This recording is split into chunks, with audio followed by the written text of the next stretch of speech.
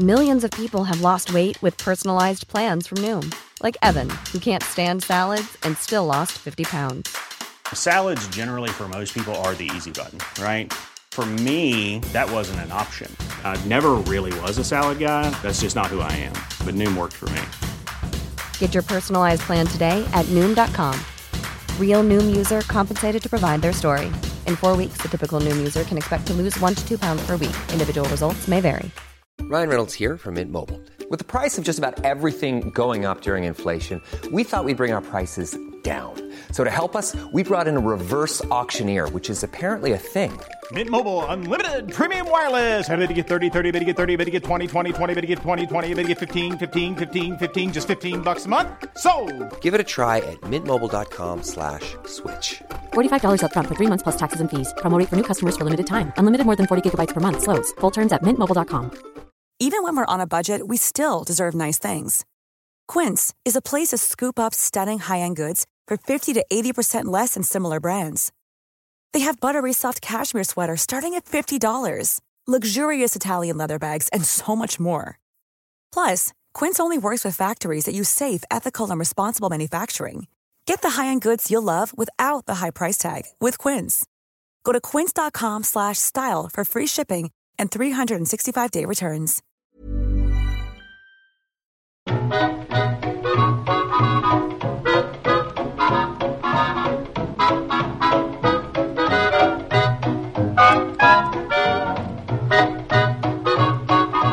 I Sveriges Radios podcast Det politiska spelet finns ett stående inslag vid namn Veckans politiska spelare. Varje vecka nominerar Henrik Torehammar, Thomas Ramberg och Fredrik Furtenback en politisk aktör som under den senaste veckan på bästa sättet spelat spelet. Och i 9 av 10 fall så är det Jan Björklund som spelar spelet. Vi har inte det inslaget i vår podcast, men om vi hade det så tror jag att drottning Kristina skulle kunna bli samma typ av standardsvar. För vilken härlig dåre hon kunde vara, lika delar briljant som vårdslös. Som 18-åring började hon kaxa sig mot den svenska stormaktens trygga fadersgestalt, Axel Oxenstierna. Och inte nog med det, hon skulle gå mer eller mindre vinnande ur den striden. Nu tar vi äntligen tag i en aktör som allt sedan podden drog igång 2014 har dansat långt ut i periferin. Men nu får hon sin vana trogen äntligen huvudfokus. Drottning Kristina, nu kör vi!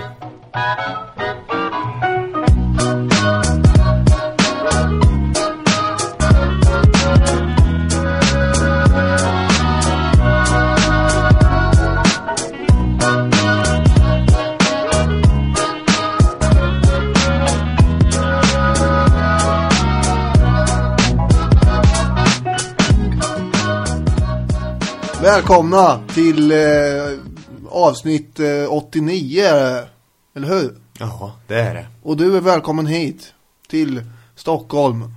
Just det, poddstudion i din lägenhet. Just det. Trevligt att få besök. Vi ses väldigt ofta nu för det känns som. Ja, det har blivit varannan helg. Ja, vad är det här? Vad är frågan om? Ja, det kan man fråga sig, men det är väl trevligt. Ja, vad heter det? Jag tänkte på, vi får ju många tips på vad man kan ha för avsnitt. Och vi landar ju i då drottning Kristina. Vi måste ju nästan ta lite såna här större grejer ibland med. Och det här är ju en sån.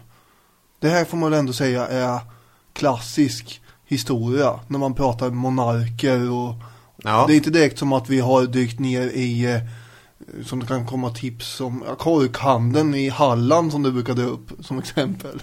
Som mitt ironiska tips. Ja, just det. Det är lite svårt för oss att göra sådana djupdykningar med tanke på tidsåtgång och så. Och då är det väldigt praktiskt att ta sådana här grejer. Och det är ju också vansinnigt intressant förstås. Myntets baksida är ju att varför vi ibland ryggar undan för de riktigt stora grejerna i historia är ju att ja, just det blir lite prestationsångest från vår sida. Så är vi med. Och både jag och du sitter ju här vid mickarna med oerhörda mängder anteckningar på saker vi tycker är värda att ta upp. Och som inte kommer att tas upp allt heller eventuellt, kan man tänka sig. Nej, just det. Ska vi berätta, vi har väl tänkt att det här blir en tvåpartare om drottning Kristina. Just det. vi kommer koncentrera oss på hennes tid i Sverige framförallt. Ja, den här omgången blir det så i de här 2 avsnitten. Sen vet man ju aldrig vad som händer. Det kanske kommer avsnitt om hennes tid i Rom eller något sånt där senare. Vem vet, men det är ju i konkurrens med allt annat som har hänt i historien i så fall. Ja, och det är ju naturligtvis intressant. Men det känns ändå rimligt att börja i kronologisk ordning. Synnerligen. För innan hon är i Rom så är hon ju i Sverige. Och den här perioden har vi ju... Det var ett tag sedan vi var i Sverige och särskilt under 1600-talet. Så att därför är det också kul att komma hit nu. Just det. Ni lyssnar ju, som ni vet, på Historiepodden. Och den här podcasten gör vi tillsammans med vår samarbetspartner Radio Play. Jajamän. Appen finns att ladda hem i App Store och i Google Play Store. Där kan ni lyssna på oss. Ja, och för er som lyssnade för 2 veckor sedan och blev djupt upprörda och chockerade över det faktum att julgingen var utbytt, ska vi nu få ett svar på vad det var som hände. Ja, från mig ja. Ja, för det var ju du som, jag blev lika förvånad som alla andra förmodligen, och besviken eftersom den ursprungliga julgingen är ju fantastisk. Nu var det något annat här, ABBA var det tydligen, sa du. Så att ja, jag hade klippt in en karusell. Ja. Där julen rullar. Tyckte jag var lite roligt. Det är någon sorts tyst protest mot att Mauro Scocco-jingeln aldrig hörs i Historiepodden mer. När vi har hamnat på det här varannan vecka. För nu kommer du sitta och dominera här. Nej, jag kommer inte lägga in den där hela tiden. Men det var lite roligt. Ja, är det som någon slags utsträckt hand till mig här att jag ska börja köra Scocco då? Ja, man kan tolka det på det sättet om man så vill. Se om jag hittar den överhuvudtaget. Jag är så otrolig julfantast. Kom igen, regeringen.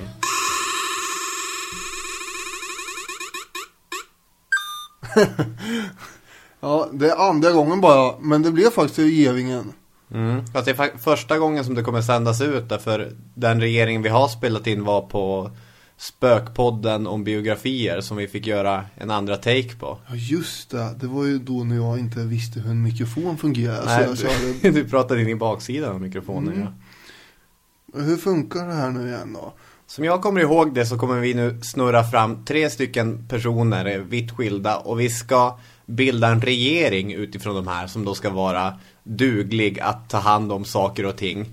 Man kan utse en statsminister, kanske en utrikesminister och så sen har man väl ett tredje lite jokerkort bland ministrar. Ja, men det låter rimligt att man har en över en position. Okej, de som är aktuella är...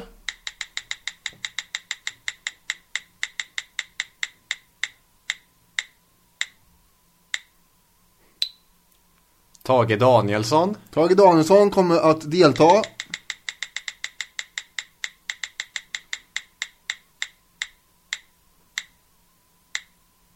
Mao Zedong. Ja, det blir svårt att få in. Mao och Tage Danielsson. Det är ju också ett radarpar. Och den tredje, Jane Austen. Jane Austen. Då har vi alltså 2 stycken människor aktiva inom konst eller litteratur. Underhållning får man väl också säga på Tage Danielsson. Vi har Tage Danielsson, den älskade underhållaren. Som dog i förtid i mitten av 80-talet. Det kommer jag faktiskt ihåg. Du gör det? Det var många som var ledsna över att någon gubbe hade gått och dött där. När var det? 1988? Nu skjuter jag från höften. Ja, jag kommer inte ihåg riktigt årtalet här då, men något sånt kanske jag. Ja, jag kommer ihåg... Eller var det inte 86 rent av? Ja, det kanske var. Samma år som Palme. Ja, och året efter jag föddes. Jag kommer ihåg min mamma brukar säga det där. Ja, det var en så förvirrande tid. Man var så glad för dig, men så dog Palme och Tage Danielsson. Och det förtog lite glädjen av att du... Ja, men då blir det ju sött och surt i samma påse. Jaha. Mao, vad gör vi med honom? Kulturminister? Ja, det här är ju helt hopplöst. Jane Austen, där har vi då en av Storbritanniens mest älskade författare, som beskrev hur det var för lågadliga kvinnor att försöka gifta sig ståndsmässigt och ändå förhålla sig till kärleken i 1700-talet, sena 1700-talets England, tidiga 1800-talet. Vad skulle du sätta henne på för position? Det känns ju som att vi måste ha henne som kulturminister. Vi kan ju inte ha Mao. Ja, men Tage Danielsson är väl... Ja, han är ju också med där. Någon ska ju vara utrikesminister och statsminister här med. Tage kan ju få vara statsminister då. Är Tage Danielsson statsminister? Och så... Hur motiverar vi det? Ja, därför ledaren här är ju Mao. Den med starkast personkult, med starkast ledaregenskaper, det är ju Mao Zedong, även om det är en av världshistoriens vidrigaste ledare. Ja, honom måste vi sätta i något departement där han inte gör någon skada. Aha, du tänker så. Ja, och sen så får man ju puffa upp Tage på statsministerpositionen. Och ja, men då kanske Jane Austen kan vara utrikesminister istället då. Hon spred ju böcker över hela världen som alla läste och hade, ja, det måste ju ha påverkat. Ja, och i Mansfield Park så behandlar hon i skymundan lite grann om kolonialism, för ett av kärleksintressena, mannen, försvinner under långa perioder. Och vart är han? Mellan raderna kan man ana att han är på sitt plantage och ser efter sina slavar. Ja, hon blir utrikesminister, Tage blir statsminister, Mao Zedong. Mao kan ju då få pyssla lite med... Vad är den mest poänglösa ministern? Sossarna har ju den här kvinnan som sitter som framtidsminister, som inte själv vet vad hennes jobb är. Ja. Men hon går på något möte och har någonting att hålla på med. Ja, men det låter ju som något för honom. Grattis till din nya roll, Mao, framtidsminister. Just det. Jag undrar hur regeringsduglig den här regeringen är egentligen. Ja, men det är ju, man tar ju det som erbjuds här, och det var de här 3 nu. Stort lycka till. Ja, kör på.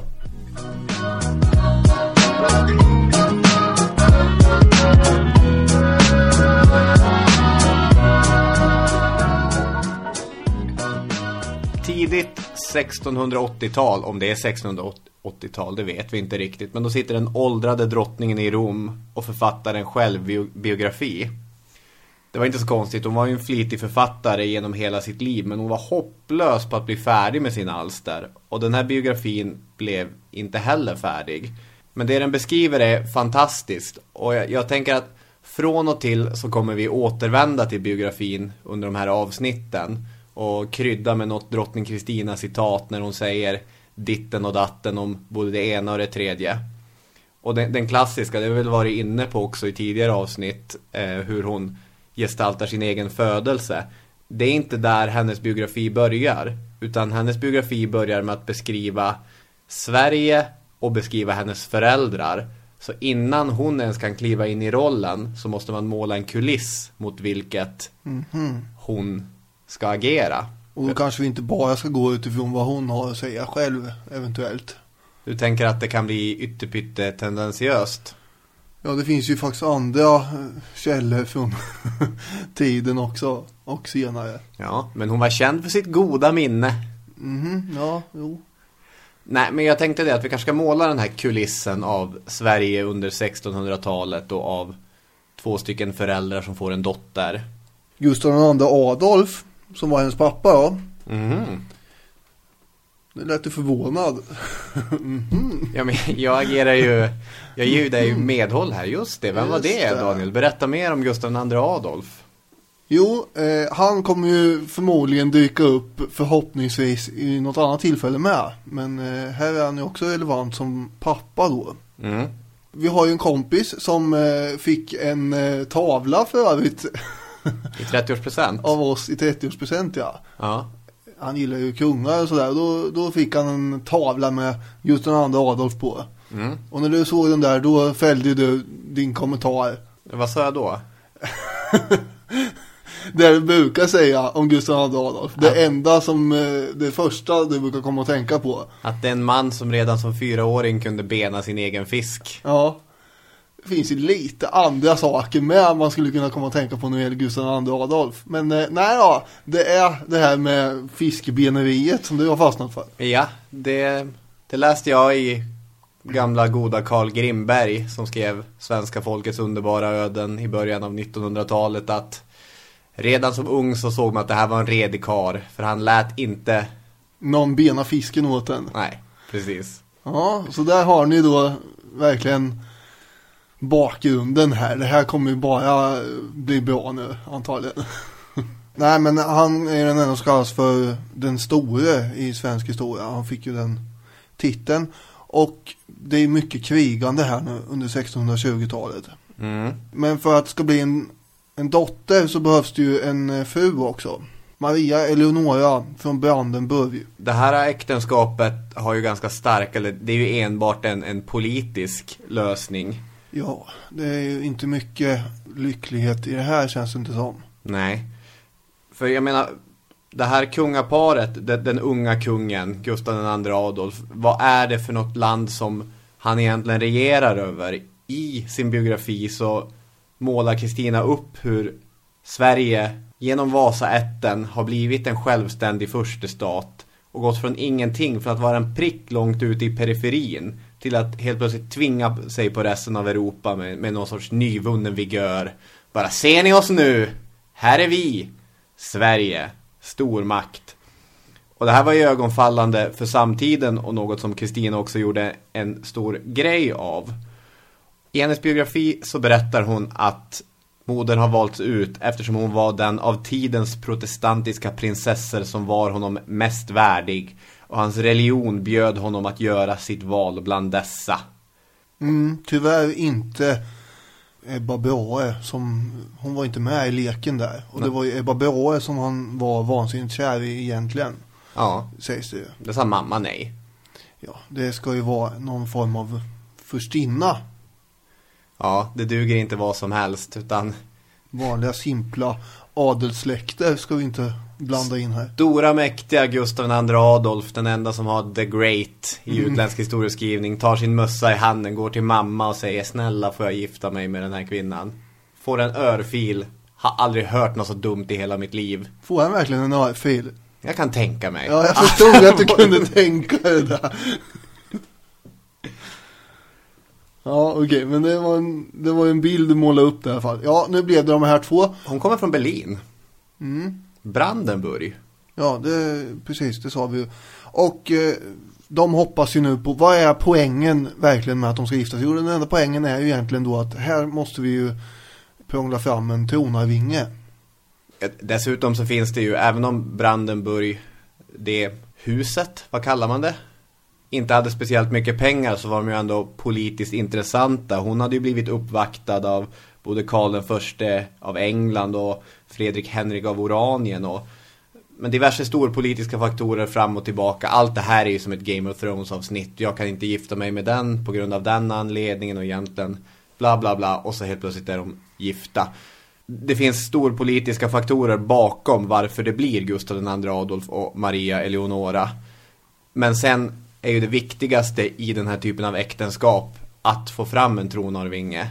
Och om Gustav II Adolf är en ganska älskad karaktär i svensk historia, i alla fall ganska hyllad, så är hans fru en väldigt svartmålad karaktär. Inte alls populär. Och hon har ju på vissa punkter jobbat ihop det där eftermälet själv, måste jag väl ändå hävda.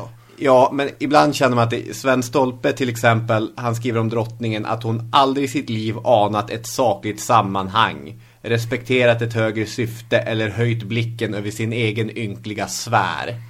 Och jag kan ändå känna att det finns lite värderingar som... Jo, det är klart, men om man får tro Kristina själv, så, vilket vi säkert kommer in på, så alltså, det finns ju många fakta här som inte riktigt talar till hennes fördel alltid. Nej. Men visst, det är som det är. Och det finns anledningar till varför Kristina säger som hon gör också. En annan Kristina-kännare, Marie-Louise Rodén, beskriver på ett ganska nyktert sätt Kristinas mamma med följande citat. Hon var en dotter till en brandenburgsk furstinna som växte upp i en konfliktfylld och kulturellt torftig miljö, illa rustad att ikläda sig rollen som kunglig gemak i en europeisk stormakt i vardande, och i den mest väsentliga rollen av alla för en drottning i ett ärftligt kungadöme, den reproduktiva, så var Maria Eleonora en total katastrof. Men det är okej, då total katastrof, ja. Det är ju strukturer här med. Och strukturen är att barn dör förbannat lätt på den här tiden. Oavsett vilken samhällsklass de kommer ifrån. Verkligen. Hon hade ju fått 3 barn. Eller åtminstone hade hon varit gravid 3 gånger innan Kristina och fått missfall. 1621 får hon missfall. 1623 så föder hon en flicka som får namn Kristina men som inte ens blir ett år gammal. 1625 en dödfödd son. Och så slutligen så på 4:e försöket så kommer ett livskraftigt barn. Och det är den 8 december 1626. Och då var det ju ganska mycket spänning i luften här förstås innan det visade sig att hon var gravid igen för en 4:e gång. Och nu hoppas vi väl ändå här på en son. Må detta ske. Må en frisk prins komma och frälsa oss alla. Och både Gustav Adolf och Maria Eleonora ska ha haft drömmar om det här. Och stjärntydare, de slog fast bergsäkert att jo ja, det blir en grabb. Lismande astrologer som hade pratat in sig hos kungen hade fått honom att tro på det. Och vad hände? Ja, det föds en flicka. Efter klockan 8 där på kvällen då är det klart.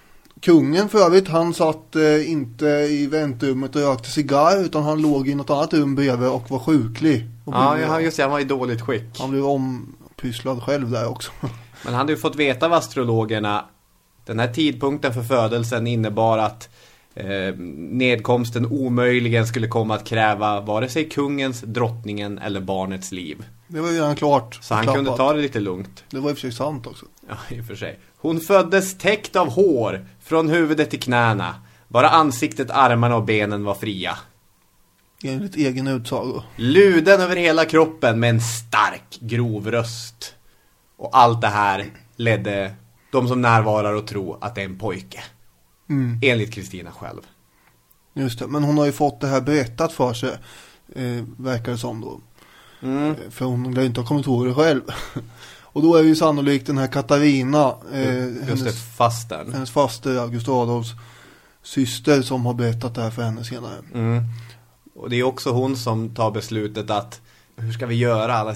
Kungen kommer ju bli besviken. Det här blir inte bra. Alltså, ingen vågar tala om för den där krassliga kungen att det har slagit slint och gått och blivit en tjej här istället. Men till sist så är det då fasten Katarina som, nu gör vi det. Jag går och visar. Och han blir inte ledsen. Nej. Han är superglad. Det är alldeles utmärkt det här. Det här är perfekt. En frisk unge som verkar leva och frodas här. Låt oss tacka Gud, kära syster. Jag hoppas att denna flicka kommer bli mig lika mycket värd som en pojke. Ska vi dra något om det här med förväxlade kön och där? En av de klassiska tvistefrågorna när det gäller de som har skrivit historia om drottning Kristina är ju det här huruvida hon på riktigt misstogs för en pojke eller inte. Och eftersom hennes biografi är den bästa och i princip enda källan man har för att lösa gåtan om hennes födsel och tidiga barndom, så blir det svårt, för den är ju hopplös att förhålla sig till.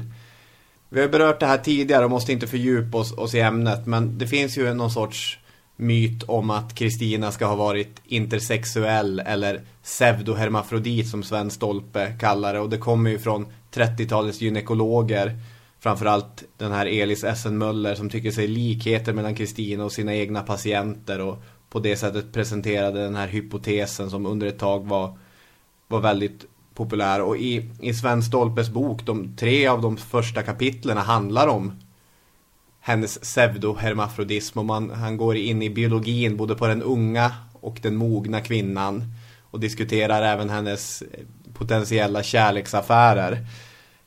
Det är alltså väldigt mycket biologi i tidiga Kristina-skildringar. Men jag tycker när man läser de här källorna, och även när man läser moderna historiker som Peter Englund och Marie-Louise Rodén, det är väl tydligt för alla från början att det här är med en kvinna, eller en litet flickebarn. Ja, nu är inte jag jätteinsatt i de här omständigheterna, men tydligen så kan man ju då, det finns ju hinnor och grejer som kan svepa in barnet och dölja diverse egenskaper.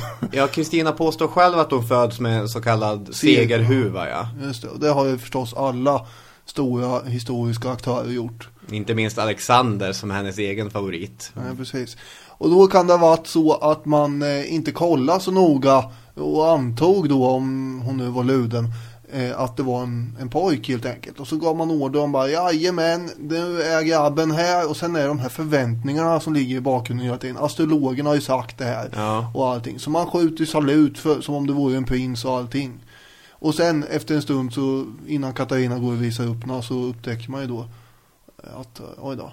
Så det kan ju ha funnits ett litet mått av oklarhet en stund. Alldeles i början, ja. Men sen som vissa historiker gör, att börja diskutera, hon tyckte om jakt, hon tyckte om att rida. Och på det sättet koppla det till att då kan man inte... Vilka är de här historikerna? Ja, det är Sven Stolpe. Stolpe, ja. Han har mycket svårt att acceptera att hon har blivit fostrad in i den här rollen. Han tar också upp att mig veteligen så finns det ingen källa som styrker att någon man ska blivit sexuellt attraherad av henne. Nej, det är han veteligen. Ja, och det ska också vara ett case då. Case för att hon ska ha varit pseudohermafrodit, som man säger. Vi behöver inte vidhålla länge vid det här, för det är kanske inte så relevant. Utan vi kan väl istället komma in på varför fick vi en drottning?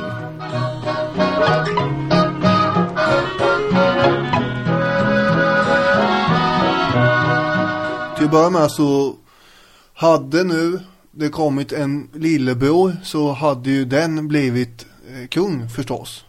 Men det är ju massa omständigheter som gör att det inte kommer ske. Och 1604 så har man ju slagit fast att det är möjligt i Sverige med kvinnlig tronföljd om manliga arvingar saknades. Ja, efter en riksdag i Norrköping. Och det här beror ju på att de där irriterande Vasaätten i Polen, Sigismund, han är ju fortfarande tronpretendent. Just det. Det är alltså Johan den tredjes då son som är kung i Polen. Och det är en hel soppa för sig det här förstås. Men det finns alltså släktingar till de som nu styr i Sverige i Polen som aspirerar på den svenska tronen. Som dessutom är katoliker. Ja, hemska tanke. Och i en ny, jag menar, Sverige som arvsrike är inte så fruktansvärt gammalt 1604. Och då tar man hellre en kvinnlig regent än att man ska ha någon polsk katolik som rider in. Det är ju Karl IX som tar under hans ledning så att säga. Det är för att behålla hans linje vid makten. Ja. Till varje pris som man tar det här beslutet 1604 för att säkerställa att det kommer att vara inom den här linjen nu, så att den inte övergår tronen till de där polackerna. Och då kan vi acceptera även en kvinna.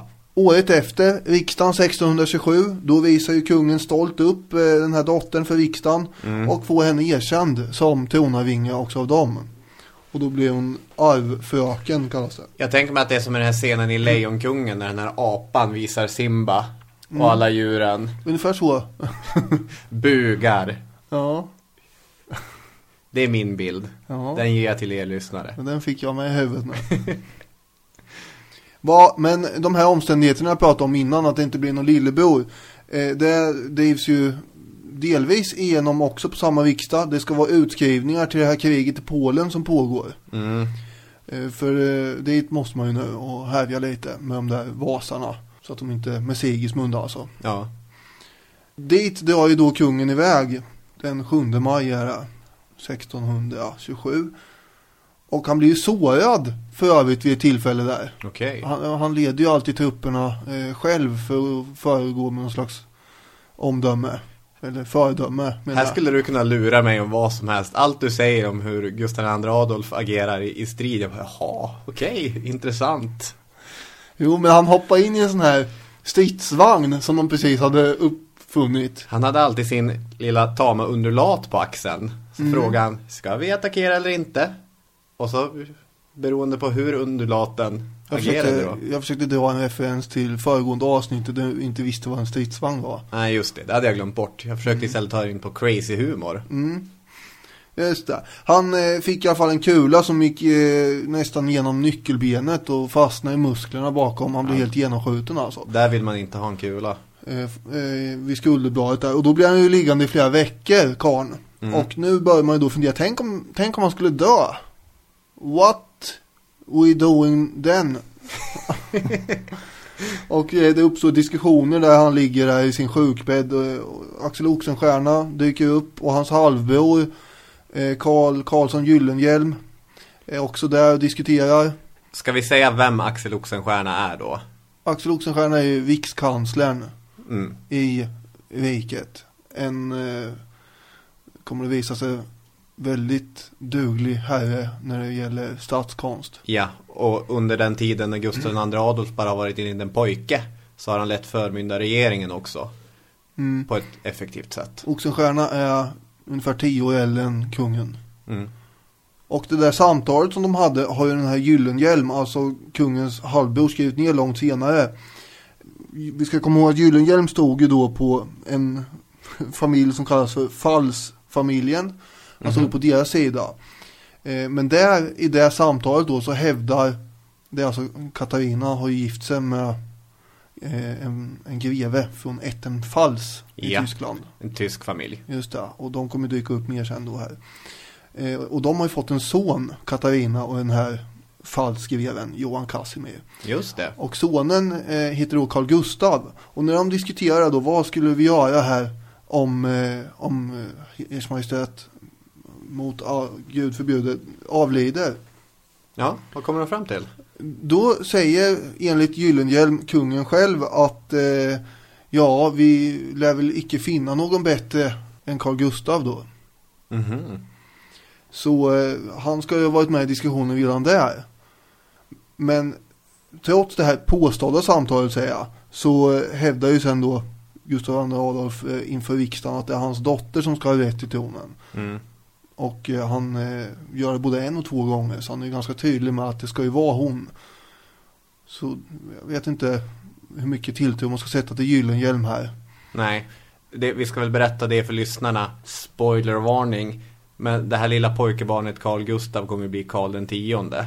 Just det. Och kommer ju alltså ta över makten när Kristina inte längre vill ha den. Och Gyllenhielm skrev ju det här 20 år senare när Carl Gustav var, nu ska vi se, inte ännu aktuell riktigt som kung, men snart. Han var ju tronarvinge då i det här laget. Just det. Jag tänker att Kristina är kanske svensk historias största daddy's girl. I alla fall som hon själv berättade så ter hon sig direkt till sin pappa, som i sin tur svarar på den här kärleken. Men i alla fall enligt hennes senare berättelser är hon ju redan från början hatisk eller mycket kritisk till sin mamma. Citat: "Min mor är drottningen, som hade fått samtliga av sitt köns svagheter såväl som samtliga av dess dygder, var otröstlig. Hon tålde mig inte, för jag var flicka och jag var ful, som hon sade. Och däri hade hon inte fel, för jag var lika mörk som en liten arab." Hon hävdar ju också att mamman och hennes anhang försökte ta livet av henne vid flera tillfällen. Just det. Tapparna i golvet och höll på. Det är lite, nu är det här Kristinas version då. Och då är det klart att det kan ju inte hon veta så mycket om, kanske egentligen, om hon blir tappad i golvet. Men hon hade ju fått det sagt till sig. Och det är ju inte heller säkert att det var så. Nej. Men vad jag var inne på innan är att Maria Leonora gör ju en massa andra knasiga saker som ändå gör att man hajar till. Ja, hon är ju framförallt illa rustad för den rollen hon kommer finna sig själv i. Och det är ju efter, vi ska väl snart döda Gustav II Adolf, och då kommer ju hennes beteende där strida emot allt förväntat beteende för en kvinna i hennes position. Ja, innan dess så vill hon ju själv åka iväg till Gustav Adolf som var ute och kriga och hade sig. Så skulle hon bo med honom i fält där, tänkte hon. Det här var inte kungen så sugen på att få henne vändande där omkring benen. Så han bad ju då Oxenstierna att avstyra den här idén. Och det gjorde ju då att han slapp göra det själv. Och på det sättet så framstod ju Oxenstierna som skurken, som hade hindrat henne från att uppsöka sin älskade där borta. Det är klassiskt dåligt pojkvänsbeteende från Gustav II Adolf. Ja. Han hade inte valt den här heller, får vi komma ihåg. Nej. Men med tanke på... Hon skriver så mycket om sin pappa och hela resten av hennes liv kommer levas på ett sätt i skuggan av hennes pappa. De påminner om varandra lite grann både i sättet och även i... De är lite lika varandra. Bägge är har lite hull på kroppen och... Jag tror det finns gemensamma drag mellan dem. Men hon är ju bara 3,5 år gammal. Jag tänkte säga det. Hur mycket uppfattning kan hon ha haft egentligen? Precis, för hon är 3,5 år gammal när pappa säger att han ska köpa tidningen för att aldrig mer återvända. Eller vad han nu sa. Jag ska bara ner till Tyskland och köpa ett exemplar av Berliner Zeitung. Kanske stannar ett tag till, letar rätt på Die Welt. Högst ett år. Man lär ju skaffa Bild också. Ja, vad fan. Det är inte så bra tidning, men lite kul måste man ju också. De skriver om vanligt folk. Eller, vad gjorde han? Krigade kanske? Nu är det jag som sitter som ett frågetecken. Ja, man driver ju igenom att man ska vara delaktig i det här tyska kriget som har börjat med... Jag har börjat 12 år tidigare med... Jag sitter och skrattar lite på grund av att det är den här fönsterutkastningen jag kommer att tänka på. Ja, defenestreringen i 1600. Prag, den andra. Det är vår header på vår Facebook-sida. Så där ja, det gick 89 avsnitt innan vi avslöjade vad det här betydde. Så om ni inte har hajat det redan så är det defenestreringen i Prag. Den andra defenestreringen i Prag. Ja, okej, ja, det är några här.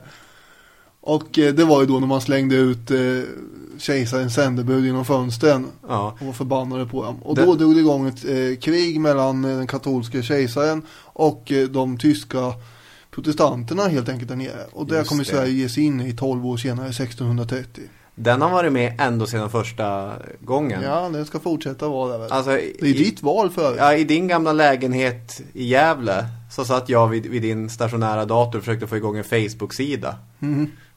Och vad ska jag i bakgrunden? Googla runt lite grann. Och så tycker jag att det där är en kul episod. Men för du är ju fascinerad av det här. Ja, men bara ordet defenestrera. För den som inte är medveten om det så är det att i protest kasta ut någonting genom ett fönster. Det klassiska är ju Sverige förlorar. Ut med en tv-apparat. Ja, precis. En VM-match. Ut med tv-apparaten genom fönstret. Anders Svensson gör sin snurrfint och lägger bollen i stolpen. Ut med tv-apparaten. Men man kan även kasta ut sändebud. De överlevde fallet för övrigt. Okej. Men de var arga. Ja. Vi ska inte fördjupa oss i det här som kallas för det 30-åriga kriget. Men det är ju relevant att kungen beslutar sig för att gå in i det här. Det gör han inte själv utan det är ju en massa andra beslut som ligger bakom det här med människor som är med och tar det förstås, riksrådet och... Men där kommer han ju bli fast tills han blir... Något med någon dimma händer. Ja, det känns ju så himla konstigt att dra det här på en halv minut nu. Det går ju inte bara. Nej, han dör. Han plockar ner skylten. Han stupar på slagfältet vid Lützen. Och det som är intressant för oss just nu då är ju att vid det här laget är Kristina 6 år. Just det. Så att istället så blir det ju anekdoter berättade av släktingar som kommer forma hennes relation. Jag gillar berättelsen när hon som 2-åring följer med pappa till Kalmar. Och så i staden då när kungen kommer så undrar de, ska vi verkligen skjuta salut? Du har ju den lilla flickan med sig. Varpå kungen svarar, citat: hon är dotter till en soldat. Hon måste vänja sig. Och så drar de igång bombardemanget. Och Kristina tycker det är jättekul. Hon skrattar och klappar. Och pappan smälter ju. Han faller som en fura.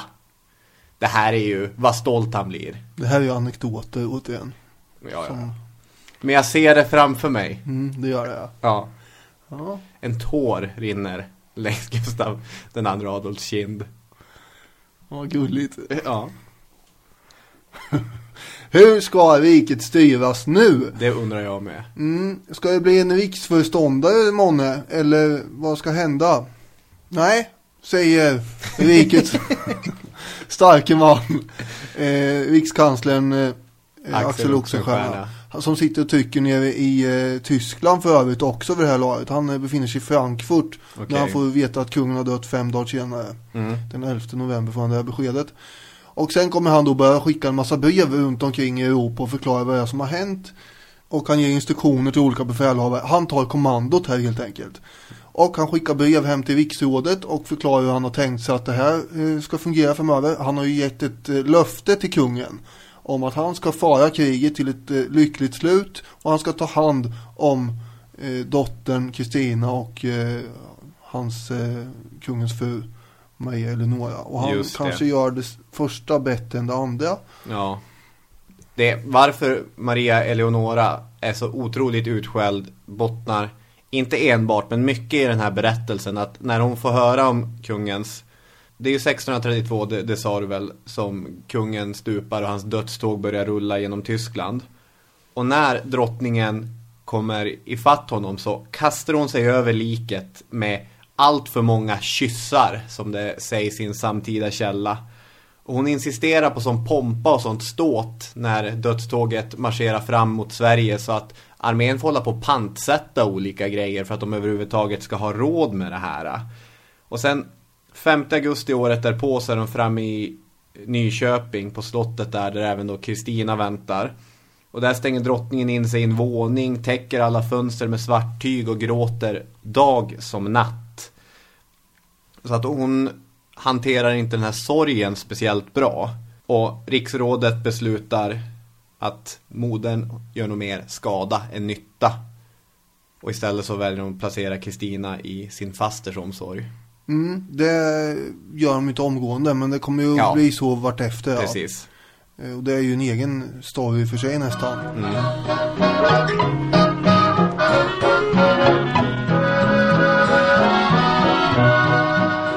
Apropå det jag var inne på innan här med att det inte ska vara en ensam riksförståndare, det är ju att Oxenstierna menar ju på att vi ska ha ett gemensamt riksråd här och inte en person som styr allting. Nej. Utan det är han och så är det 4 andra i riksrådet som kommer att hålla i trådarna här. Och det här var lite ovanligt, tänkte man sig först och främst. Men så blev det. Eftersom han har en otrolig tyngd och pondus i allt han säger. Ja. Det är lite uppseendeväckande alltså att det tar 10 år för honom att ta sig upp till Sverige. Eftersom han har ju mycket att stå i nere i Tyskland. Tar det 10 år? Ja, 1636 är han ju tillbaka i Sverige igen. Ja. Då har han ju förstås skickat brev och liksom gett order och så. Vad som ska hända där uppe hela tiden. Men när han väl kommer tillbaka, vi kanske ska dra lite grann om hennes utbildning och så. Och lite vilka det är som har hand om henne nu då. Hon måste ju kunna en massa olika saker. Precis, därför att i 1600-talets Europa så når väl enväldet sitt klimax, alltså sin kulmen. Det är väl där det är som absolut starkast. Alltså när jag tänker på bara lite så här olika filosofer som håller på, så har vi dels Thomas Hobbes som menar att enväldet är en nödvändighet för att komma runt allas krig mot alla. Och den religiösa förklaringen som Jacques Bossuet. Nej! Som Jacques Bossuet. Nej! Jag har övat. Jag har ju övat, men nu sitter det inte. Allvarligt. Bossuet. Ja, det är ju redan kört det där, vet du, ändå. Som motiverade varför enväldet var nödvändigt med en religiös twist. Du skulle kunna stava att bokstavera. Så fattar ju folk. Kan de söka själv. Ready to pop the question? The jewelers at BlueNile.com have got sparkle down to a science with beautiful lab-grown diamonds worthy of your most brilliant moments. Their lab-grown diamonds are independently graded and guaranteed identical to natural diamonds, and they're ready to ship to your door. Go to BlueNile.com and use promo code LISTEN to get $50 off your purchase of $500 or more. That's code LISTEN at BlueNile.com for $50 off. BlueNile.com, code LISTEN. I'm Sandra, and I'm just the professional your small business was looking for. But you didn't hire me because you didn't use LinkedIn Jobs. LinkedIn has professionals you can't find anywhere else, including those who aren't actively looking for a new job, but might be open to the perfect role, like me. In a given month, over 70% of LinkedIn users don't visit other leading job sites. So if you're not looking on LinkedIn, you'll miss out on great candidates like Sandra. Start hiring professionals like a professional. Post your free job on linkedin.com/people today. Planning for your next trip?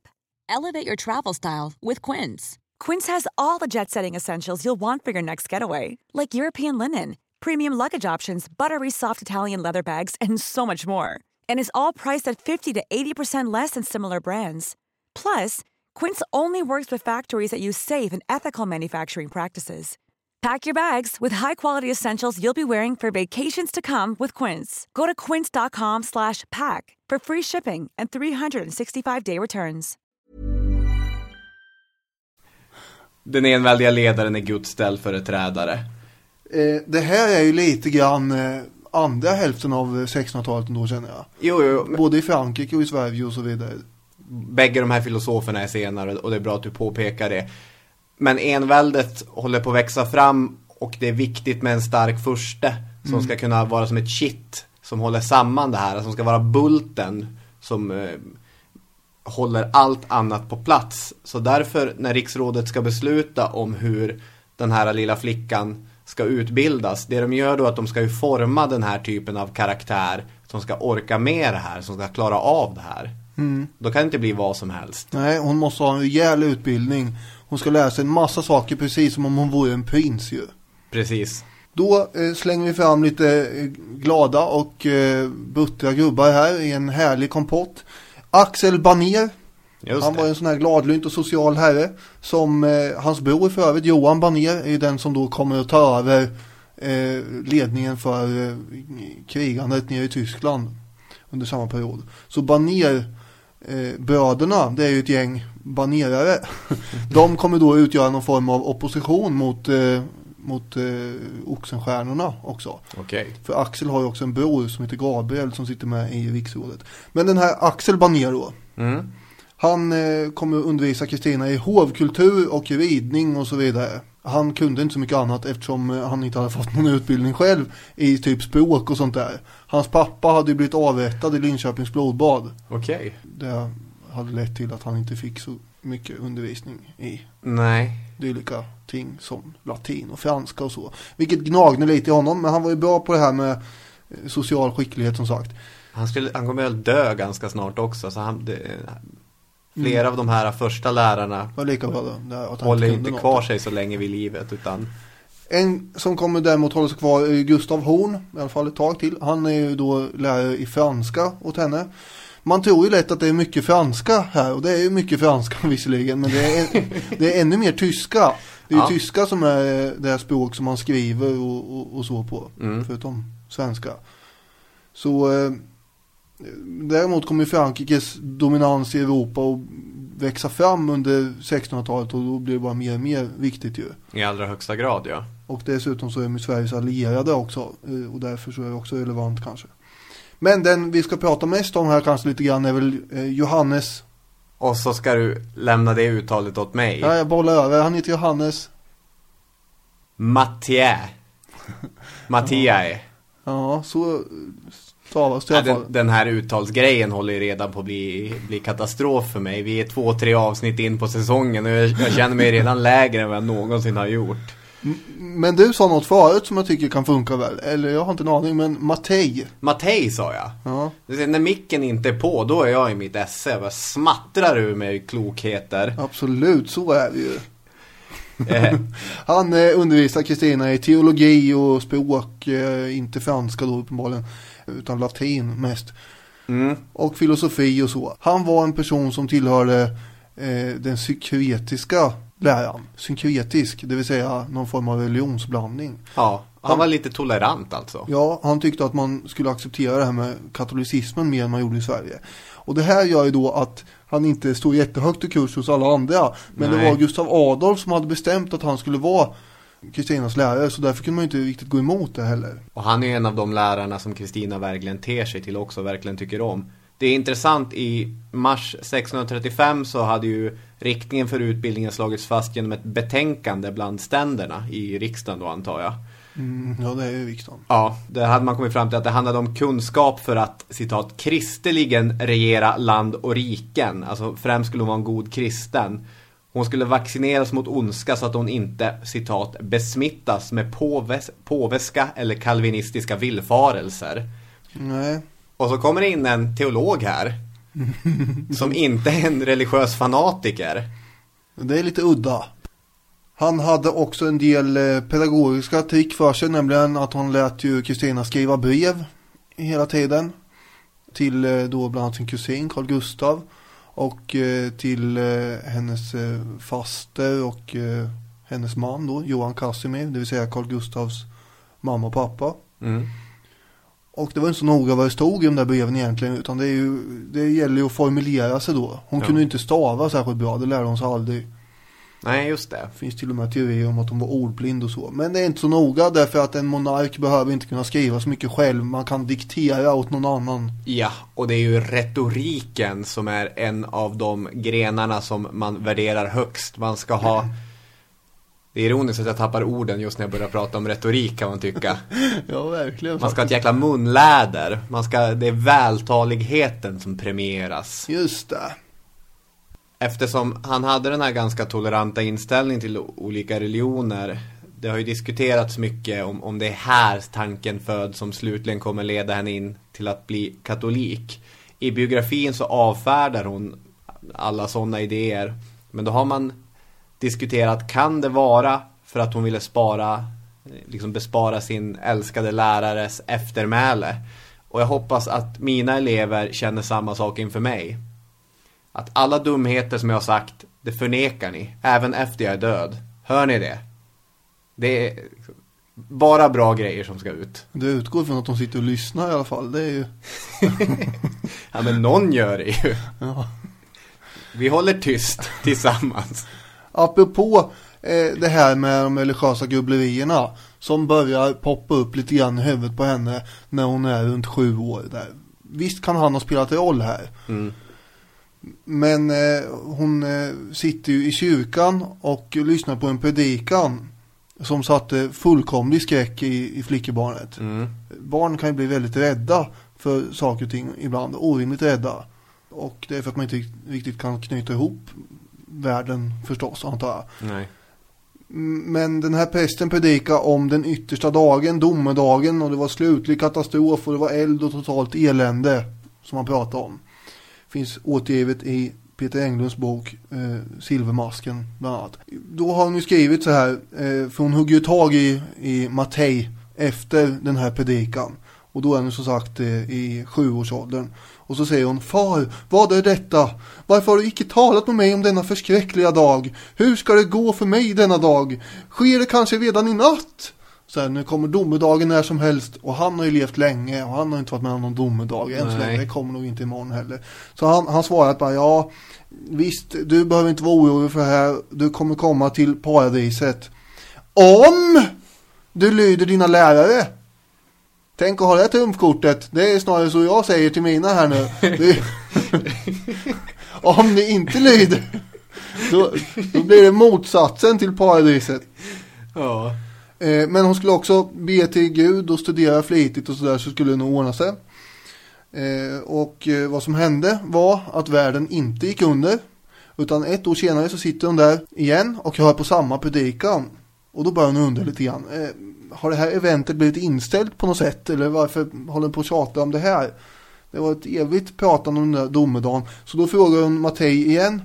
När kommer denna domedag som det talas så mycket om? Och då lovar han att den här dagen skulle minsann komma förr eller senare.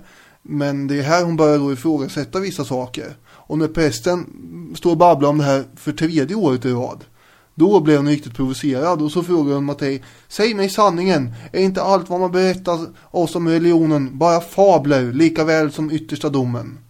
Och nu upphör den här toleranta och synkretiska och progressivt icke-bestraffande lärarens tålamod, kan man ju säga. För nu har hon ifrågasatt själva Guds ord här. Och då talar någon för henne mycket bryskt att hon är syndig och ogudaktig som ens kommer på tanken att säga så här eller tänka så. Och gjorde hon det igen, då skulle hon minsann få stryk, det skulle han se till. Mhm. Så den här toleranta pedagogiken hade ju sina gränser. Där gick gränsen. Han var ju trots allt fortfarande präst liksom. Hon läste ju väldigt, väldigt mycket. Och efter hon hade läst allting som fanns i slottet så började hon beställa teologiska skrifter på latin och sen på grekiska. Efter hon har läst allt från Luther och de andra protestantiska kyrkofäderna så tar hon vad som helst annars som hon kan få tag på. Hon bekantar sig med islam. Hon läser Les Trois Imposteurs, en skrift som ifrågasätter organiserad religion. Och hon har en oerhörd läslust och hon lär sig jättemycket. Och i slutet på den här fasen av utbildning så kommer hon ju landa i lite grann det som din anekdot, din berättelse gick ut på. Att hon tror på Gud men hon ifrågasätter all organiserad religion. Det är ett människoverk. Okej, just det. Peter Englund beskriver det som hennes första metamorfos. På andra sidan utbildningen kommer den tänkande människan. Och där är hon väldigt intressant. Ibland kallar hon sig ju Nordens Minerva, att hon ska vara det här stora geniet. Och det är väl svårt att förhålla sig till. För som du sa, hon skrev ganska illa. Och inom vissa kunskaper eller vissa fält hade hon ganska ytliga kunskaper snarare. Men hon var ju begåvad. Men alltså hennes begåvning är inte minst hon själv som, ja det var hon ju, men hon är inte direkt blygsam. I sina memoarer så är hon framstående som rena rama snillet ju. Det finns en viss tendens här skulle jag hävda.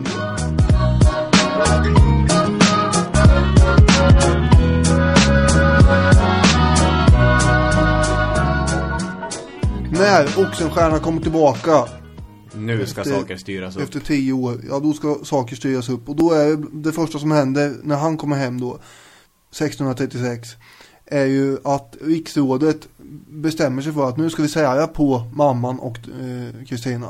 Just det. Det här håller inte längre. Den här Maria Eleonora pratar illa om Sverige hela tiden. Hon sätter en massa griller i huvudet på den blivande regenten. Och hon kan ju få en negativ inställning till riket som helhet och adeln inte minst och sådär. Så det gäller att ta kontrollen över uppfostringen och utbildningen helt och hållet. Hon får inte ens vara i närheten av Maria Eleonora. Den här Gyllenhielm då, som var återigen Gustav Adolfs halvbror, han tycker ju att ja, men vi kan ju inte bara säga på dem helt och hållet. De måste ju få träffas ibland åtminstone, då och då. Och så blir det ju. Man försöker ju också att få Maria Eleonora att acceptera det här utan att tvinga henne till det. Men underförstått är ju att det här kommer hända oavsett vad du vill. Ja, så att det finns ett dolt tvång där ändå. Och Oxenstierna vet ju om att han kommer få skit för det här. Och inte minst om något skulle hända Kristina. Han säger ju att jag vet att jag kommer få skulden för det här, men det hjälps inte. Nej. Vi måste säga på dem. I 2 perioder bor hon just sin faster, mellan 31 och 33, men sen efter Oxenstierna kommer hem mellan 36 och 38. Och jag får intrycket av att det är ganska lyckliga perioder i hennes liv. Att det är väl det närmaste någon sorts hur normalt familjeliv en blivande drottning kan ha. Men där är hon ju en ganska trygg miljö. För den här tyska ätten har ju flyttats till Sverige, för det blir för farligt att ha dem i Tyskland när kriget härjar. Ja, de bor ju på Stegeborg där då. Och Katarina blir ju som, hon beskriver det själv sen, att hon blir ju som hennes mor lite grann. Och det var ju, då känner jag kanske eventuellt en bättre mor än hennes riktiga mor. För till saken hör ju att vi kan väl dra det lite snabbt då här innan vi kollar bort oss fullständigt. Maria Eleonora kom ju fly ifrån landet. Meningen var att hon skulle sitta på Gripsholm och där hade hon fått allt hon behövde, men det dög inte. Utan hon rymmer ju till Danmark och konspirerar ihop någonting med danskarna. Hon har ju suttit och skrivit en massa brev till danska kungen Kristian IV och sen bara schappar hon. Och det här är ju ett stenhårt slag mot Sveriges anseende och ära att änkedrottningen Gustav II Adolf den stores fru drar. Så det är otroligt pinsamt och genast så stryper man ju pengar till försen till den här förrädaren. Det är ju då som kontakten också med Katarina ökar. Så därför så eftersom den viktiga mamman försvinner så blir ju då Katarina som får inta den här positionen ganska länge. Jag kan känna att jag vurmar lite grann för henne. Att hon är ju illa lämpad för allting som hon förväntas göra. Men det här, hon är ju som bara fel person på fel plats. Ja, jo. Så är det ju. De här kusinerna, Katarina och Johan Casimir har ju 3 barn, 2 döttrar och sonen Carl Gustav. De blir som Kristinas syskon mer eller mindre. Just det. Och det gör ju inte saken mindre creepy då när man tänker på att Carl Gustav ganska tidigt seglar upp som någon sorts ungdomskärlek. Ja, och föreslås bli hennes framtida make och sådana där saker. Ja, så blir det ju inte, men ändå. Katarina anses då eller beskrivs som att hon var ganska klok och mild, men drottningen här, flickebarnet Kristina, var ju en uppkäftig unge emellanåt, och då fick ju hon också lite stryk av Katarina. Men jag menar, hon tolkade ändå Katarina som någon form av god mor. Ja, det är en av få kvinnor i drottning Kristinas liv som hon inte fullkomligen öser galla över senare i livet. Hon är ju någon typ av kvinnohatare, är väl kanske hårt. Jag vet inte, men hon har ju väldigt lite till övers för sitt eget kön. Och de flesta kvinnor tycker hon inte alls om. Men fastern gillar hon. Ja, och då är det klart att hon ska dö 1638 i någon form av pestepidemi. Ja. Och då är Johan Casimir helt plötsligt enkeman och sitter på Stegeborg och tittar ut över sina ägare, och det enda han gör är att brevväxla med den då, vad är hon då, 12-åriga Kristina. Ja. För honom nu är ju Kristina enda hoppet om att komma tillbaka till någon form av maktposition, eftersom Oxenstierna har manövrerat bort Johan Casimir fullständigt. Man betraktar ju, vilket han var också, honom som en utländsk furste som inte ska komma här och tro att han är något. Nej. Han hade ju haft relativt mycket inflytande så länge kungen levde. Men i samma stund som Gustav Adolf försvann där i dimman och fick diverse skott och värvjer i sig, så försvann ju också Johan Casimirs maktposition. Ja, den är på mycket lösa boliner nu. Den är knuten till den här 12-åriga flickan. Ja, så är det. Han försöker ju då givetvis puffa ihop så gott det går sin egen son Carl Gustav med Kristina. Men det är också så att Kristina ser ju Johan Casimir som någon form av fadersgestalt. Det är ganska varma och kärleksfulla mejl, höll jag på att säga. Brev som skickas mellan jättevackra mejl. Hon väljer så omtänksamma emojis när hon skickar till. Det ingår ju visserligen också i hennes utbildning att skriva brev och sådär. Men det är inte till Axel Oxenstierna hon vänder sig när hon vill tala om sina innersta känslor och sådär. Utan det är Johan Casimir. Emellertid så har hon ju stor respekt naturligtvis för den här giganten Oxenstierna. Hon öppnar sig inte direkt för honom med vad hon tänker och sådär. Hon inser att det här är, redan tidigt verkar det som att hon inser att det här är en bestämd herre som man inte ska förarga på med olika sätt. Just det. Men efter det att Oxenstierna kommer tillbaka till Sverige så blir ju han också en av de lärarna som ska se efter Kristina, och 3-4 timmar om dagen så undervisar han henne i konsten att regera, vad man kanske skulle kalla statskunskap idag. Det finns ju ingen bättre i hela världen den här tiden. Möjligen den franska Richelieu. Det var väl ändå Kardinal Richelieu. Ja, det var väl ändå en hyfsad bra uttalande. Ja, det lämnar jag till Dagens Nyheter att utvärdera. Men det är faktiskt ett namn jag är relativt bekant med. Ja. Till skillnad från Mattei. Det är också en gigant, Richelieu. Men Oxenstierna är ju en superstar.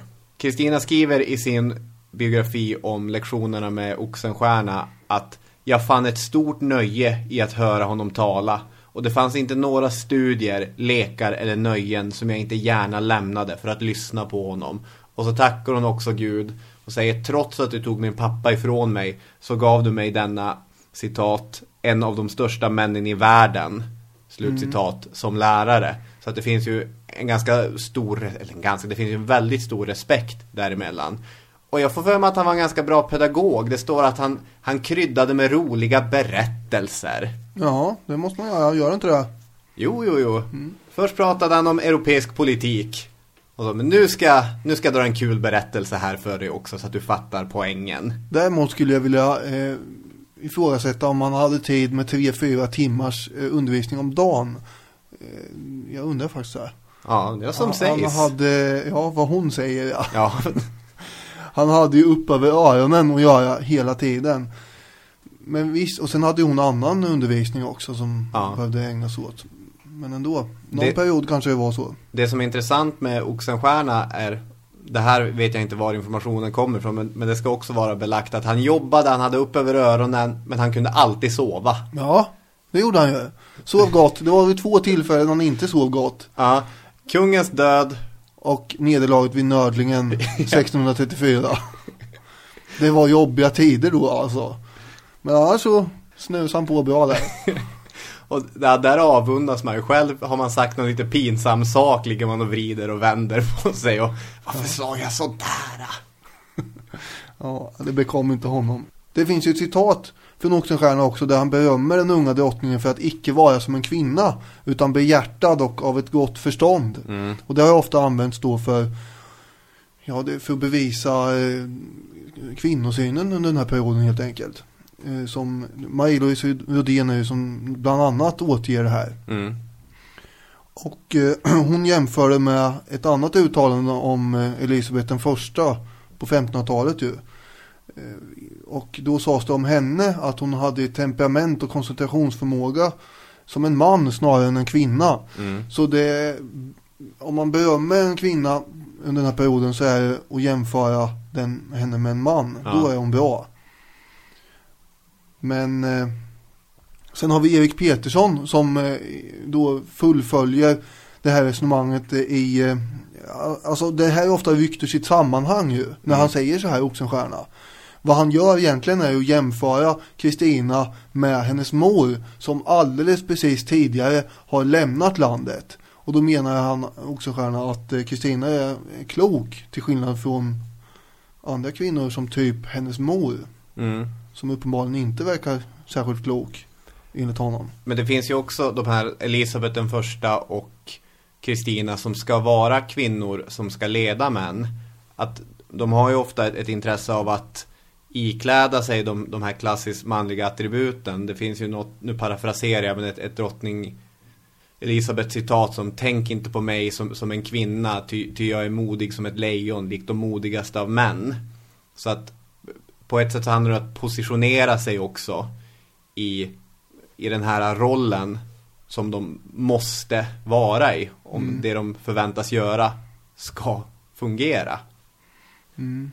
Jag bara tänker att man kanske inte ska dra det där som Oxenstierna sa allt för långt, utan han syftade ju på Maria Eleonora när han sa sådär. Men visst, det var inte någon jämställdhet under 1600-talet. Nej, och det finns ju inte heller den här bilden av könen som kommer växa fram under 1700-1800-talet, att de är två helt olika nästan arter, och en kvinna har egenskaper som inte män har, utan här är ju snarare att det är en sämre och bättre variant av samma kön. Så att till exempel Kristina är ju intresserad av att visa: jag är på den här sidan skalan, jag är på rätt sida skala. Och Elisabeth den första, där finns det gott om citat som verkligen är tydligt på att hon försöker inte uppfinna sig själv, men vad man ska kalla det. Det är en kamp som hon för. Det är en intressant jämförelse i övrigt med, eftersom ingen av dem gifter sig ju. Nej. Och det här är ganska hur skulle det gå om vederbörande gifte sig? De blir ju av med sin makt. Eller blir de det? Det finns ju inget predikat här riktigt. Eftersom Kristina pratar om nu, är den första sen man införde möjligheten till kvinnlig tronföljd. Ja.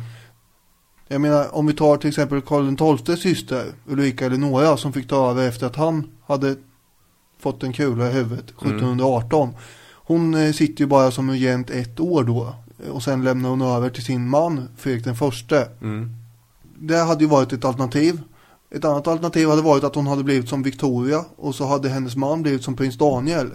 Det här får vi komma ihåg i saker som ligger efter 1650-talet. Så man hade ju ingenting att titta på. Nej. Det finns alltså inte någonting som nödvändigtvis säger att hon måste vara den som hamnar i skymundan, även om det antagligen hade blivit så.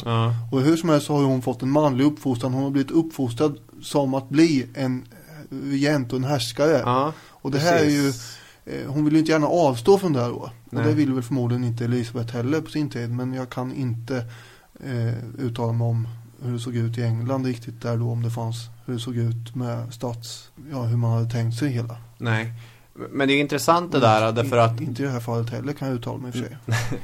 de lärare hon har och de möten som man har i riksdagen och som man har i riksrådet och så, det är aldrig att de pratar att de kommer dela den här makten med någon, utan de utgår hela tiden från att det här är regenten och det är henne vi ska lära att regera.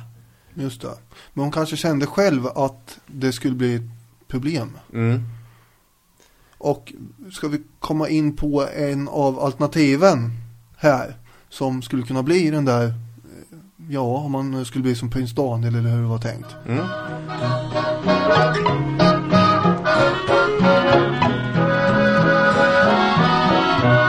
Det är ju då en annan av Oxenstiernas adepter, nämligen Carl Gustav, kusinen som vi har pratat om innan här. Just det. Han undervisar ju även honom, trots att han inte alls tyckte om fadern, Johan Casimir. Carl Gustav själv tyckte att han blev väldigt försummad. Att han inte fick så mycket undervisning som han borde ha och sådär. Vi ska komma ihåg att det här är en mycket lättkränkt yngling med stort bekräftelsebehov. Han var 4 år äldre än Kristina. Och som jag sa innan, Johan Casimir har drivit på väldigt mycket för att han ska försöka charma eller ställa sig in hos Kristina. Det var ju inte så himla knepigt eftersom de hade ju växt upp tillsammans, var kompisar, kände varandra och tyckte om varandra. Ja, hade någon typ av kemi. Ja, men Carl Gustav hade ju ingen riktig uppgift fast han var 18 år. Han uppskattade ganska mycket och dricka och spela kort och sånt där. Det var ju förbannat roligt. Men man måste ju ha något att göra med när man är... Det är mer rekreation än något annat. Han är ju för tusan i rakt nedstigande led släkt med Gustav Vasa. Och här går han runt och inte har något vettigt för sig. Han borde använda sig något viktigare ärende. Och Kristina då som var 14 år såg till att han fick delta i vissa större sammanhang ändå och sådär. För Oxenstierna verkar inte ha brytt sig så mycket om det där. Det kunde bli helt galet ibland däremot. Till exempel vid en middagsbjudning så placerades han på höger sida om Kristina. Och där ska ju hovdamerna sitta, vet du väl? Nej. Och det här tog han väldigt illa upp av. Han var inte en kille som hade självdistans och kunde skratta och saker och ting direkt. Utan han blev ju ursinnig och han blev rasande. Det kom årets första. Han blev rasande. Han blev arg som ett bi. Och han skakar. Hela kroppen vibrerar. Men han har inte så mycket hullen som kan hoppa omkring så här som du brukar hävda. Utan det skaffar han sig senare. Hur som helst så rusar han ut ur rummet i ren avsky över att han kunde bli behandlad på det här viset. Som en simpel hovdam. Och det här var förmodligen ett helt ärligt misstag bara. Känner jag på mig. Hur som helst så blir han ju vansinnig över det här. Och det visar lite grann alltså hur lättkränkt Carl Gustav var egentligen. Han krävde alltid mycket uppmärksamhet. 1640, om vi går vidare här, så dör då Axel Oxenstiernas bror, Gabriel. Och det här lämnar ett hål i riksrådet som måste ersättas. Då är vi ju vissa såna här som försöker integrera in motståndare till Oxenstierna där. Skulle inte då en medlem ur Falls-familjen vara lämplig att sätta dit där? Kanske Carl Gustav. Ja, han är i rätt ålder här. Det är Skytte och den här Mattei bland annat som försöker konspirera ihop det där. Då kan man behöva Kristinas stöd till det. Ja, annars kommer det inte gå. Nej, men hon är ju rädd för att någon ska... För det första tror jag att hon är rädd för att ta ställning mellan Oxenstierna och Fallsätten till exempel. Ja. Eller de andra, Skytte och de här. Men hon anger som skäl till Johan Casimir att hon är rädd att de ska förgifta Carl Gustav helt enkelt. Ibland så kommer ju Kristina med svepskäl. Ja, hon gör det faktiskt. Det händer då och då. Och det är en förmåga i den här branschen. Verkligen. Att hitta på svepskäl. Så det är det hon anger i alla fall till Johan Casimir att hon är rädd att något sånt ska hända för att, som svepskäl antagligen för att hon inte stödjer Carl Gustavs kandidatur till den här positionen i riksrådet. Istället så beslutar hon, eller hon ger råd om att vi kan väl dra lott om det här istället. Och det slutar med att det blir Per Brahe som får den här positionen. Och Per Brahe har inga kopplingar till Oxenstierna eller måste inte kröka rygg för honom av någon anledning. Han går inte i Oxenstiernas koppel nej. Så det blir ju ytterligare en plats i riksrådet som inte Oxenstierna kontrollerar och oppositionen växer lite grann. Ändå kommer han fortsatt ha väldigt mycket inflytande och makt. Ja. Ända fram till det att hon blir myndig och börjar prata mer och mer själv för sig. Ja, då kommer den makten ifrågasättas. Bara en sak som jag glömde smita in när vi pratade om hennes utbildning utöver teologi och statskunskap eller konsten att regera, så får hon ju läsa filosofi, historia och även vissa naturvetenskapliga ämnen. Hon faller till exempel som en fura för en speciell historisk text. Tänk att du kanske kan associera till det, för hon läser Curtius Alexanderberättelse. Ja, det är hon ju inte ensam om i historien som sagt. Karl XII var också vansinnigt förtjust i den här boken. Och jag är också där. Ja, hon sveps med.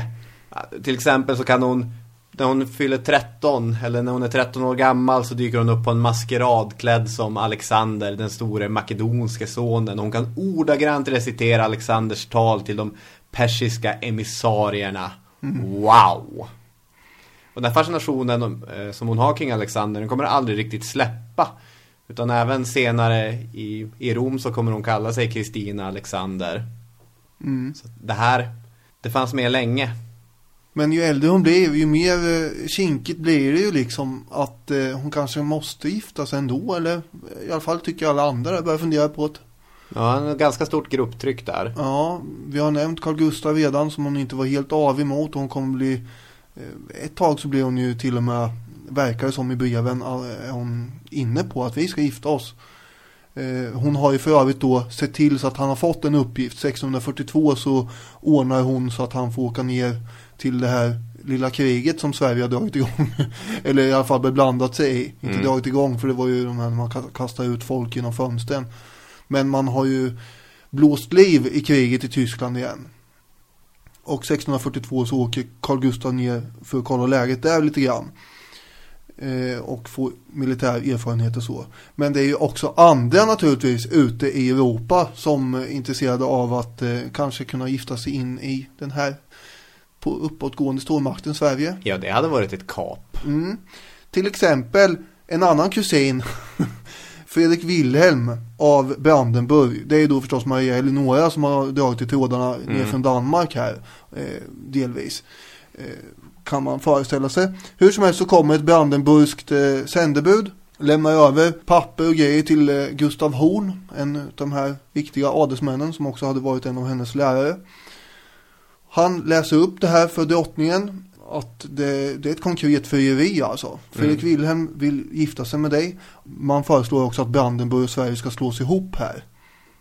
Innan just den här biten avhandlas så bråkar man lite om vem ska ta ansvar för den här Maria Eleonora egentligen betalar för allt hon har för sig. Det är väl ingen av staterna att göra ju. Men det är en annan bisak. Nu var det här med giftermålet som är mer intressant. Ja. Och hon säger ju ingenting först. Nej, det är för att i hennes huvud så rullar olika svepskäl varför hon ska slippa gifta sig. Det kan man ju tänka sig. Och då lyfts ju det här fram att vi är ju kusiner. För det är ju då Maria Eleonoras brors son det här. Man kan inte gifta sig med en kusin väl? Eller? Hur var det nu med Carl Gustaf som hon ville gifta sig med? Ja. Just det, ja, det kanske inte håller helt där då. Det är inte så bra argument. Nej, det följer lite där. En annan är ju då att han är kalvinist. Karl går runt och är kalvinist. Och vad är det då? Jo, det är ju då en inriktning av protestantismen som är ganska... den är ju ett snäpp värre kan man säga än lutheranismen. Ja, som under 1600-talet är väldigt avslappnad och man får göra som man känner för. Nej, här är man kalvinist, då är man extremt strikt bibeltrogen och det finns en massa andra finesser i det där också som jag önskar att vi kunde fördjupa oss i, men det har vi inte tid med just nu. Nej. Det har lite med predestinationsläran och sådär att göra. Och så vidare, det kan ni ju söka på om ni vill. Hur som helst så var ju Maria Eleonora också kalvinist.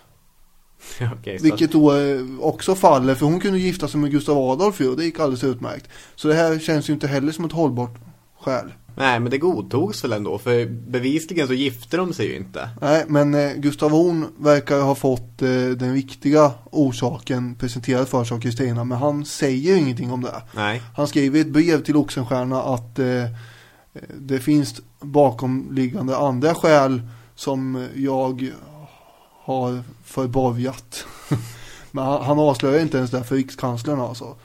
Så hon har väl då förmodligen sagt kanske kan man tänka sig någonting till Gustav Horn att ja, det finns andra skäl. Jag vet inte vad det kan vara, det är ingen som vet. Mitt hjärta tillhör Carl Gustav. Ja, det kan de ju ha sagt eventuellt, ja faktiskt. Det är inte alls orimligt. Nej, det är en gissning så god som någon. Apropå Gustav Horn så har ju han fått uppkalla ett krig. Nämligen ett krig som ingick i ett större krig.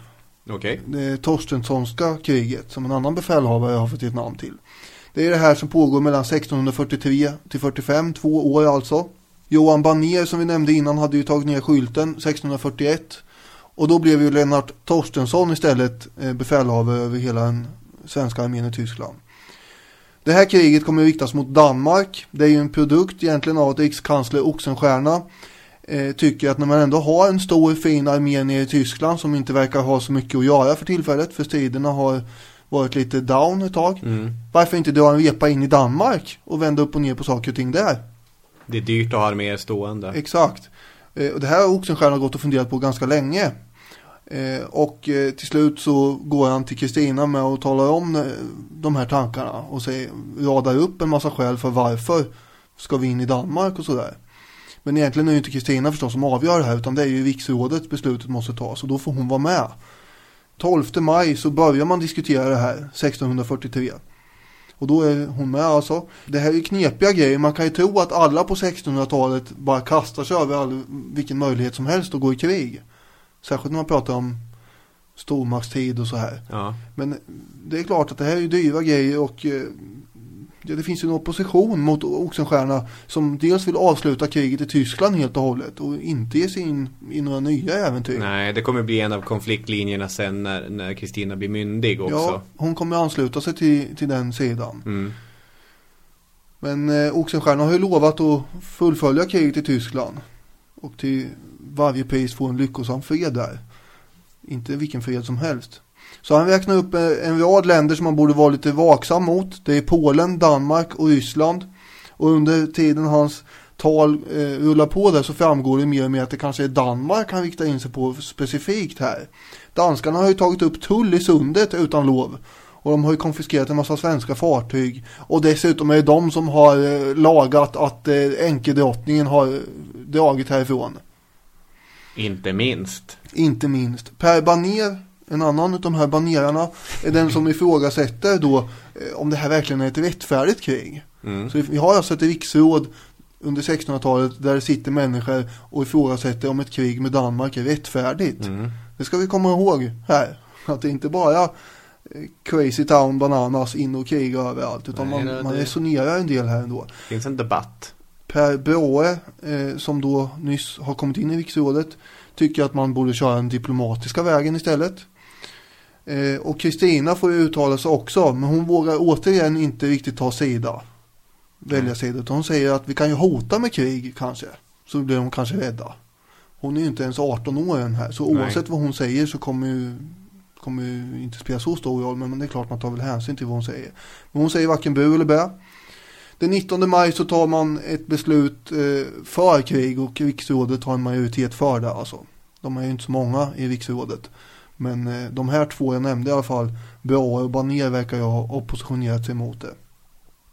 Det är det här kriget som slutar 1645 med freden i Brömsebro, som leder till att Jämtland, Härjedalen, Gotland blir svenska områden. Och sen även ett tag då den baltiska ön Ösel. Torstensson hade ockuperat hela Jylland och Horn hade ju bränt in i Skåne. Vi pratade om det i avsnitt 6. Och härjat något kopiöst. Och han stod inte så högt i kurs i Skåne heller, bland annat. Av naturliga skäl. Jag tänkte att man kunde få in det här Eftersom hon, det är ett av de första riksråden hon sitter med på och väldigt delaktig. I någon mån är delaktig i. För det är väl, har du fler grejer eller ska vi börja runda ihop det här nu? Runda av det här nu? Det tycker jag. Så kan vi dyka in i fortsättningen för senare. Precis. Nästa avsnitt, då väntar en hel del smaskiga saker för er. Den franska filosofen René Descartes ska vi ta till Stockholm. Vi har Kristina som kommer slå sin skalle mot Axel Oxenstierna och se vem som egentligen har tjockast pannben. Exakt. Det är inte dumt. Och vi ska se den här lilla kycklingen bli en hel fågel när hon visar hur skicklig politisk manipulatör hon har blivit. Ja, så kan man ju formulera det hela. Men det blir nästa gång. Det blir det. Hej från oss! Till er. Hej då!